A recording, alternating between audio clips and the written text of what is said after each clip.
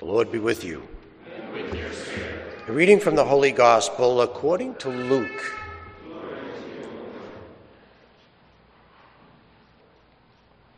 That very day, the first day of the week, two of the disciples of Jesus were going to a village 7 miles from Jerusalem called Emmaus. And they were conversing about all the things that had occurred. And it happened that while they were conversing and debating, Jesus himself drew near and walked with them. But their eyes were prevented from recognizing him.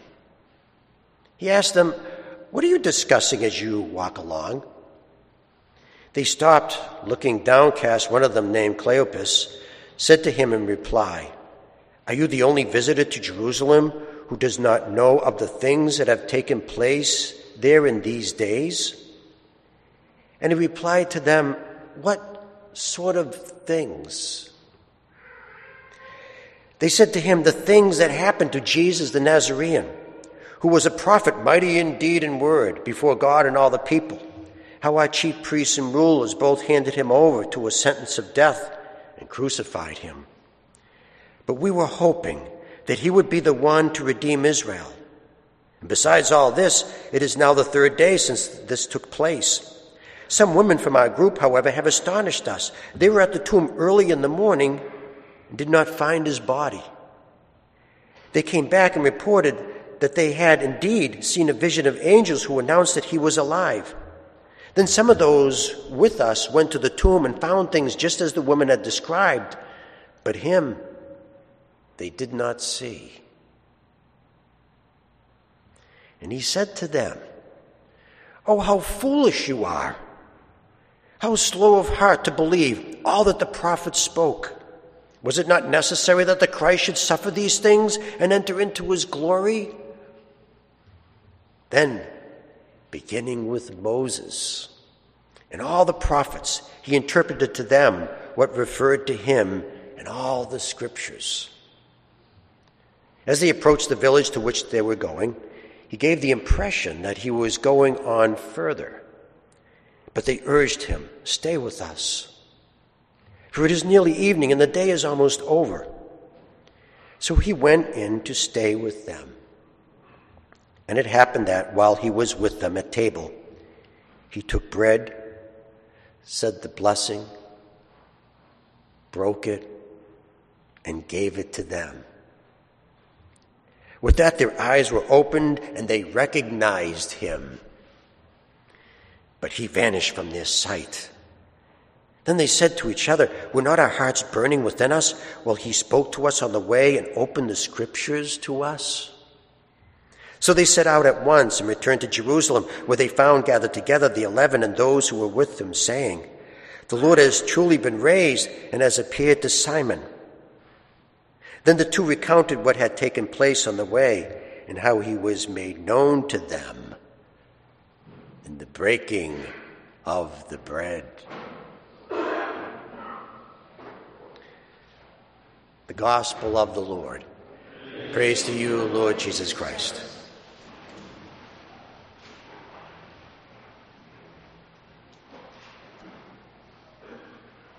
A couple of years ago, around this time, Father gave me a call and said, "Stripers are in the canal.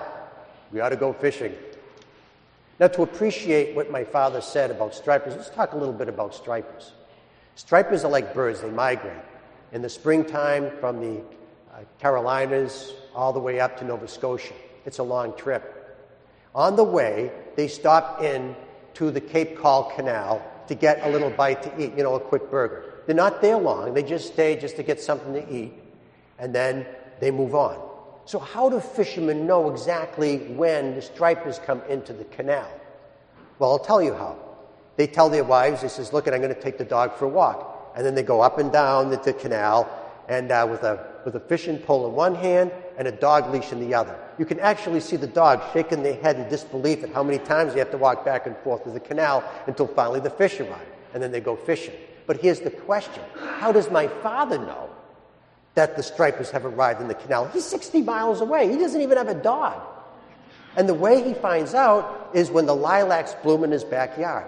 The minute the lilacs bloom that day, he knows that the stripers are in the canal. It's that way every year. It's a guarantee. Now, how do the lilacs know that the stripers are in the canal? What, do they text each other? No, because nature is connected. They have this connection. A guy wrote a book on hatches, stonefly hatches, caddy hatches, mayfly hatches. I'm sure you read the book. Well, anyway, in the book, what he says is that nature's connected. You can tell when the bugs come off the water and what kind of bug is going to come off the water just by reading the flowers. Because nature is just very connected. Look at the tsunamis, tidal waves. Animals do not die, they do not get hurt in tidal waves because they know they're connected. We're the ones, we human beings are not connected with the rest of nature. Now, the point I'm trying to make is that this is the same thing that happens with us and God. We're just not connected with God. We're just not. Let me show you why. So Jesus turns to the disciples and tells them 3 times, in 3 separate occasions, I'm going to go to Jerusalem. When I go there, I am going to be arrested. I am going to be crucified. I'm going to die, buried, but on the 3rd day, I'm going to rise from the dead. That's pretty clear, right? So what happens? He goes to Jerusalem. He's condemned. He dies. 3 days later, there's now an empty tomb. And now there are angels inside of the tomb telling that the Lord has risen. Wouldn't you think that the 2 disciples going to Emmaus, before they throw in the towel, before they give it up, before they lose all hope, before they abandon the Lord in that way and go start a new life, you would think maybe that they would want to check it out? I mean, they're already in Jerusalem.